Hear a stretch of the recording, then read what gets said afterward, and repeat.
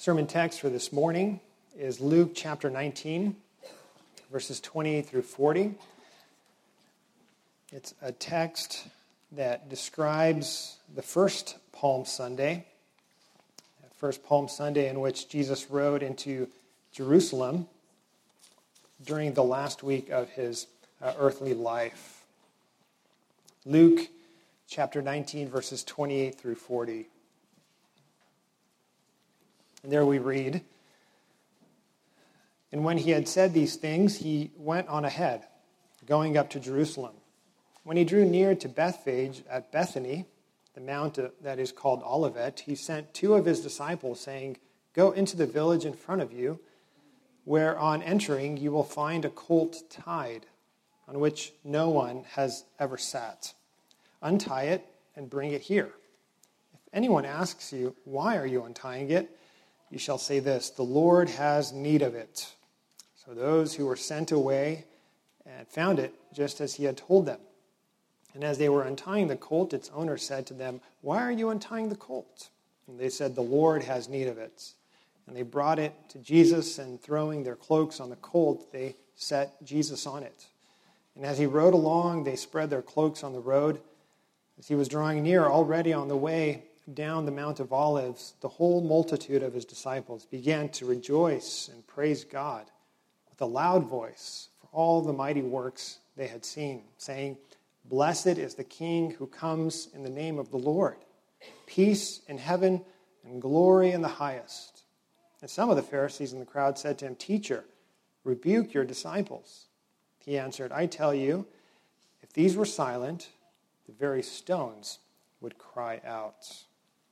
As we consider this passage this morning, I want us to see that it very clearly teaches us about the person and work of the Lord Jesus Christ. This passage serves to draw our attention to Christ and to the ministry that he came to fulfill. And as we consider this passage, I want us to first see who Jesus very clearly says that he is, who Jesus says that he is.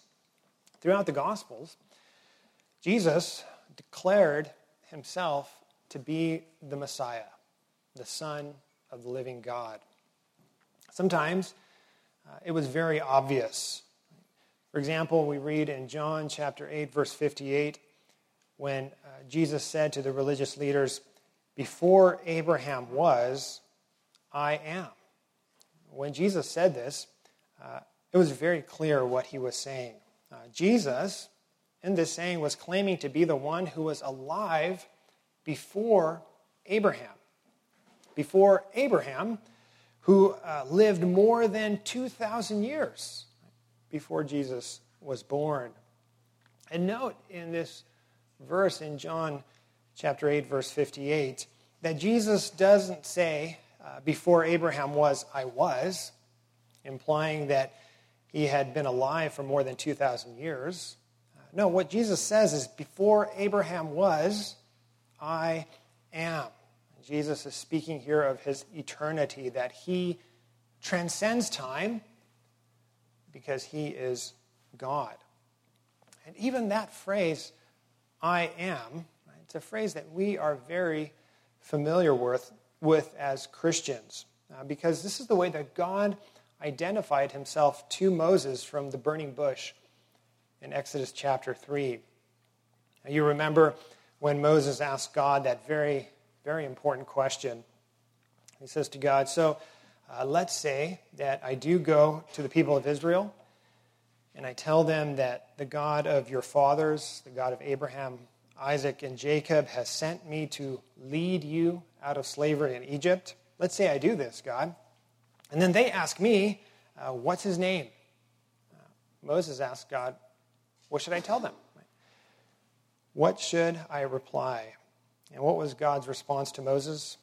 We read in Exodus chapter 3, verse 14, "Say to this people, I am has sent me to you." And the Lord Jesus uses this same name of himself here in John chapter 8, verse 58, but also throughout the Gospel of John, demonstrating that he is not only kind of like God, but he is God. The same God who appeared to Moses at the burning bush. And so throughout the Gospels, Jesus spoke of his true identity as the Messiah, as the Son of God. But what's amazing, loved ones, what's amazing is that Jesus didn't just say it. He didn't just go around saying, I am the Messiah, the Son of God. But he also demonstrated it very vividly through his miracles and through his symbolic actions throughout his ministry. You know, that's what we see here in this account of the triumphal entry into Jerusalem. That here, rather than using words, Jesus uses very intentional symbolism that was very familiar to the Jews of his day, to declare his true identity as the Messiah. Some scholars talk about this as a living parable that Jesus was acting out. Now, an example of this might be something like the President of the United States. You know, it's one thing for the President to come out and say over and over, I am the President, I am the President, I am the President. And we hear that and we say, yeah, we got it, right? We hear him say it and we understand that. But, you know, it's a completely different thing for him to not say anything, but to ride around town in the presidential limousine with little flags hanging from the car, with men in black suits walking alongside the limousine, right, with things in their ears, and then SUVs in front and in back of the limousine, and then police officers on motorcycles around the limousine. Right? That is very symbolic. He doesn't have to say anything.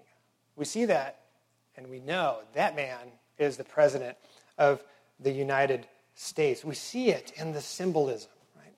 And it's the same with Jesus' triumphal entry into Jerusalem so long ago.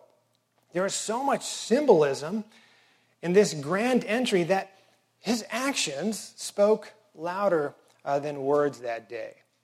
Because we see that Jesus deliberately chose to enter Jerusalem in a very specific way, not quietly, not secretly, but openly, boldly, in a very intentional manner, as we've noted. We read about his entrance again in Luke chapter 19, beginning at verse 28, and I'll read to verse 35. And again, note how intentional the setup is that Jesus creates for his triumphal entry.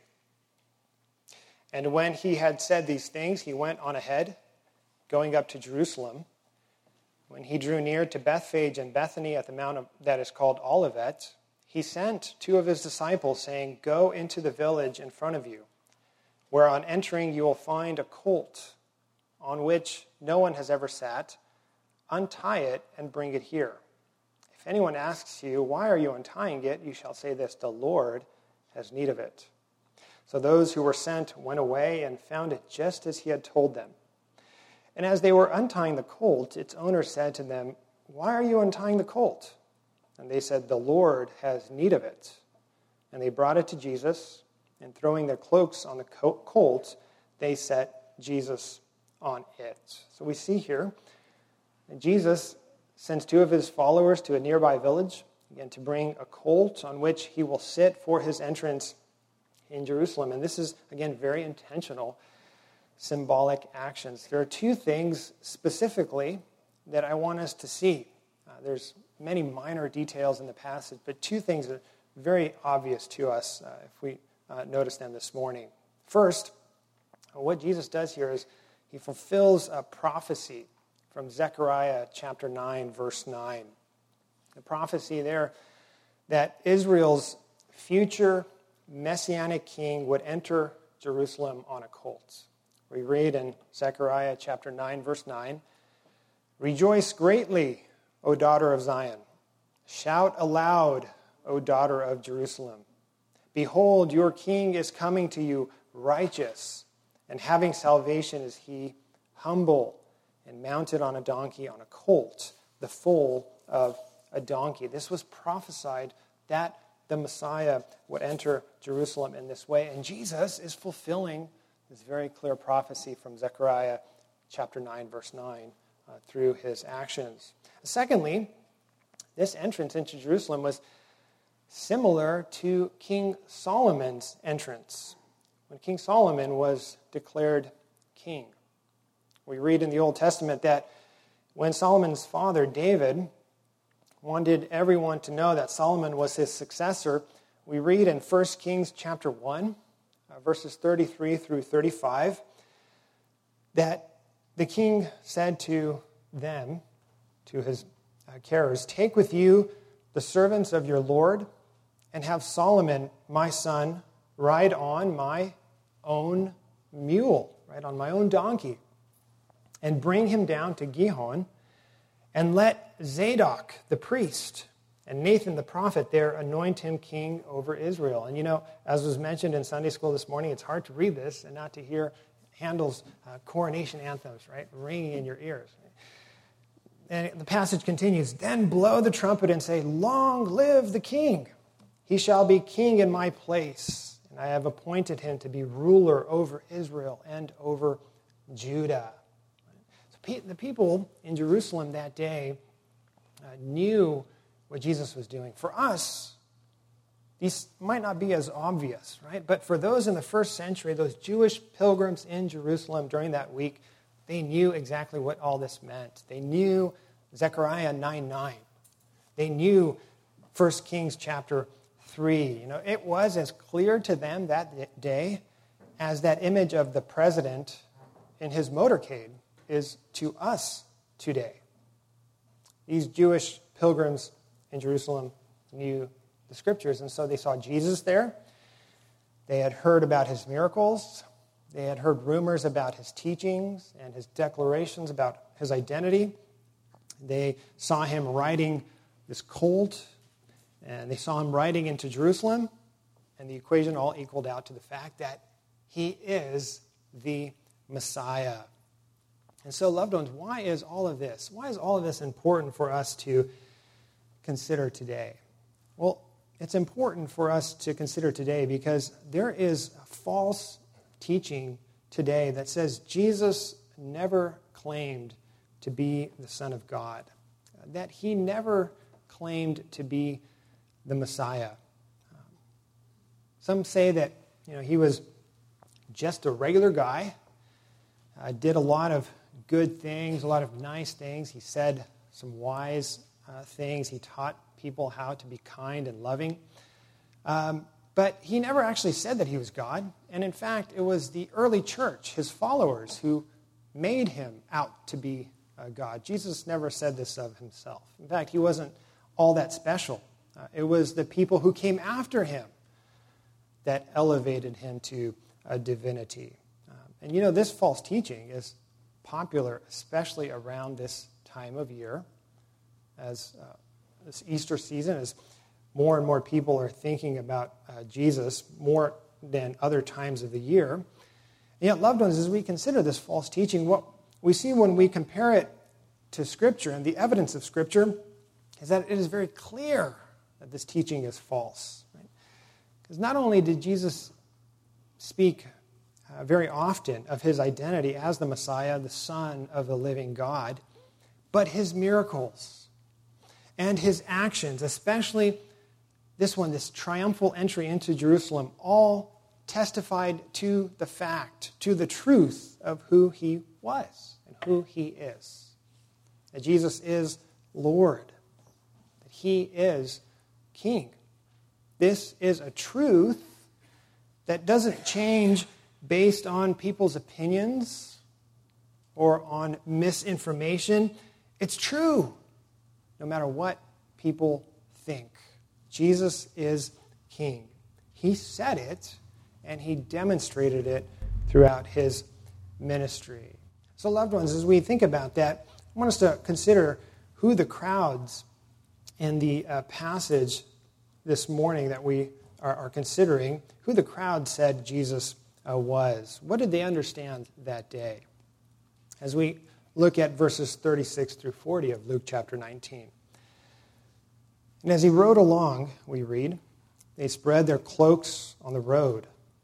As he was drawing near, already on the way down the Mount of Olives, the whole multitude of his disciples began to rejoice and praise God with a loud voice for all the mighty works that they had seen, saying, "Blessed is the King who comes in the name of the Lord. Peace in heaven and glory in the highest."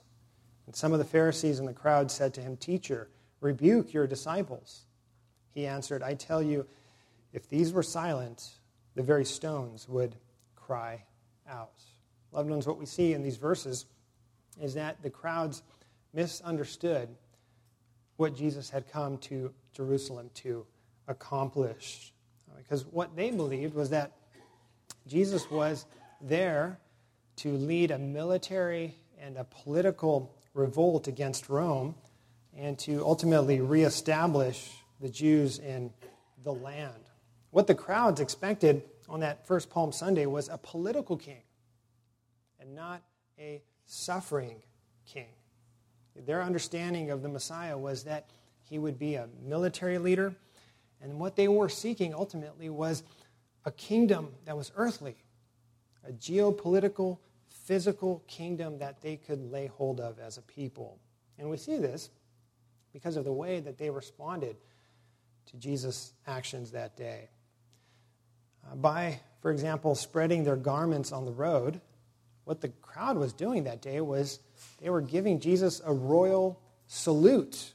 They were, in a sense, rolling out the royal red carpet for this now coming king.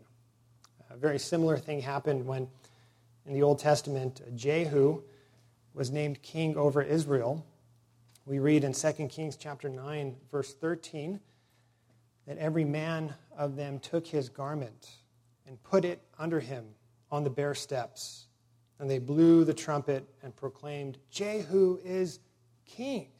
So the people are repeating this symbolic action, declaring Jesus as king of Israel. Again, a geopolitical king, not a spiritual one. And Luke does not mention this, but John mentions that the crowd also laid down leafy branches, palm branches that they cut from the fields.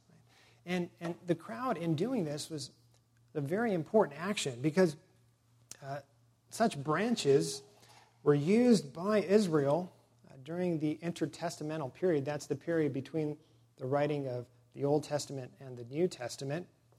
During the intertestamental period to celebrate military victories. It was during that period that palm branches became the national symbol for Israel's freedom and pride and nationalism. You know, it's very similar to the way that countries use flags today to celebrate national days and military victories, right? Wave those flags. Palm branches were very similarly used by Israel in the first century. And so when the people celebrated Jesus with the palm branches, they were showing their desire to be delivered from oppression, from Roman oppression. That they wanted Jesus to lead a battle against Rome and to establish the rightful reign of Israel over the land that God had given them. And so, loved ones, by all of these things, the crowd was revealing that they were expecting this political king. And even what they said that day was very important to consider. We read in Luke 19, verse 38, they said, "Blessed is the King who comes in the name of the Lord, peace in heaven and glory in the highest." Now, this verse is from Psalm 118. We read the psalm at the beginning of our worship service. This is a verse that was chanted often in connection with the expected messianic kingdom. And the Gospel of Mark, in Mark chapter 11, verse 10, also adds that the crowd said, "Blessed is the coming kingdom of our father David." Loved ones, all of these things point to the fact that the crowd was expecting a geopolitical, earthly king, one that ruled like David, one that ruled like Solomon, one that would rule and bring back prosperity, earthly prosperity, to the people of Israel. In fact, one commentator says that so frequently were these words sung and repeated during the various feasts of Israel that they had become practically the fight song for the Jewish Independence Party. The crowds clearly misunderstood who Jesus was because, loved ones, we know that the Lord Jesus did not come on that first advent to set up an earthly kingdom. We know that he is a king, but that he rules a spiritual kingdom. A kingdom that is not of this world, that he said so clearly in John chapter 8. A kingdom that is not established by physical means and physical power, but that is established by a spiritual power. When he came to this world, he came not with all the pomp and regalia of an earthly king, but he came humbly. He came peacefully. The Apostle Paul says in 2 Corinthians chapter 8, verse 9, "For you know the grace of our Lord Jesus Christ, that though he was rich, yet for your sake he became poor, so that you by his poverty might become rich." The Apostle Paul speaking of the fact that we become rich through the poverty of the Lord Jesus. It's a kingdom that is very different from the kingdoms of this earth. And it's different in the fact that it grows in a different way from the kingdoms of this earth. It grows not with swords and guns and tanks and missiles, all these things that we equate with political power these days, these symbols of worldly power. But the kingdom of Christ, loved ones, grows through spiritual means. It grows through the preaching of the word. It grows through the sacraments, like are laid before us this morning, and through prayer. Right? The kingdom grows, says the Apostle Paul, through the foolishness of preaching. That our weapons of warfare are not of the flesh, but they have divine power to destroy strongholds, right? Spiritual strongholds. And we think about the misunderstanding of the crowds that day, and we can think also about how so many still misunderstand who Jesus is. If we were to interview 100 people, random people on the street today, asking that question, who is Jesus? You can imagine how many various answers we might receive. Answers like, he was a good teacher. He said some interesting things. He said some things that were really nice, taught us how to be kind. Very few, loved ones, very few will say that he is God. And even fewer will say that he is the only way of salvation. Loved ones, this is where we see that the misunderstanding of the crowds persists, right? And that's why we, as the people of God, need to be diligent in worshiping him as God, worshiping Christ, and telling other people the truth about him. See that not only did people in the crowd that day misunderstand who he was, but there were some who were openly opposed to him. We read about the Jewish religious leaders in John chapter 11, verse 47 through 53. About those who were in Jerusalem that day, we read that the chief priests and the Pharisees gathered the council. This is before the triumphal entry. They gathered together and said, "What are we to do?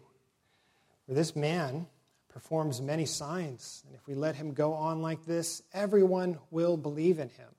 And the Romans will come and take away both our place and our nation."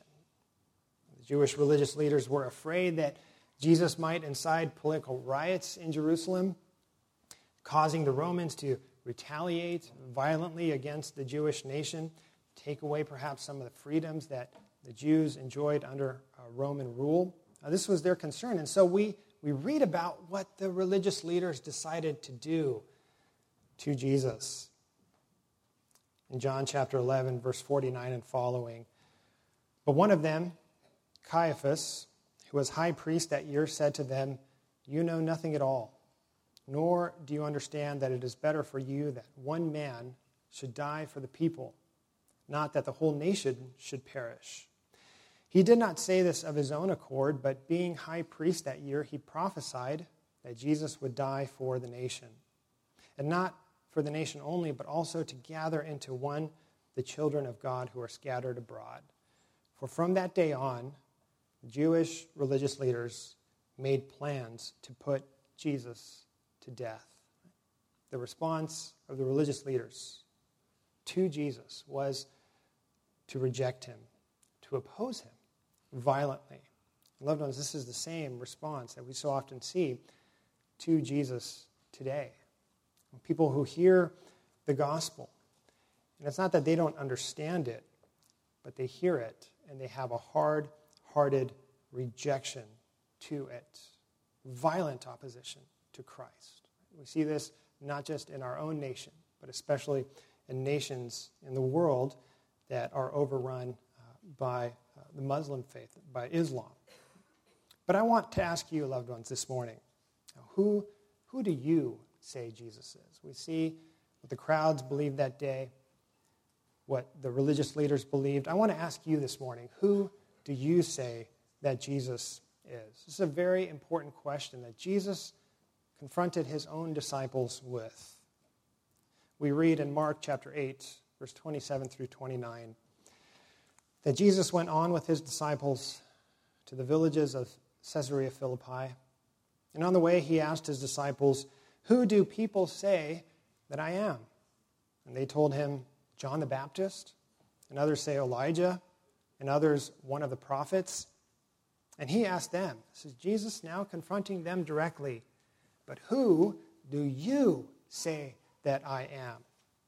And we know what Peter's response was that day, that you are the Christ. Loved ones, when Jesus asked this of his disciples, it wasn't because he was taking a poll to boost his ego, right? Kind of see what people are talking about. No, what Jesus was doing is he was pushing his disciples to confess his name, pressing his disciples to confess the truth of who Jesus is. And he does the same for you and me today because, loved ones, he is the Christ. He is the Messiah, the Son of the living God.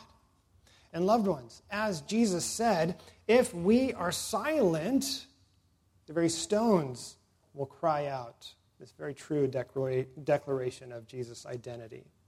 You know, what we see in the triumphal entry that day so many years ago is that Jesus came in peace. He came in peace. And that is the reason for the donkey. Did you ever ask yourself, well, why a donkey?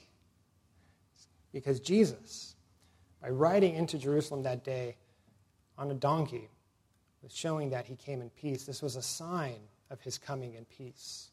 Horses were the animals of choice for military activities, for warlords, and for violent emperors. But Jesus entered into Jerusalem on a donkey, showing that he had come to bring peace between God and man by dying on the cross for his people's sins.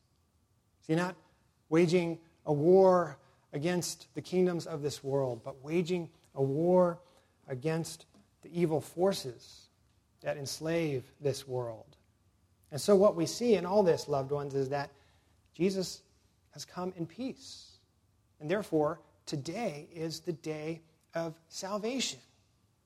Today is the day to put your faith in Christ, the Son of the living God, the King of peace. Because we read in the Scriptures that there will be a second advent, a second coming of Christ, when he will return.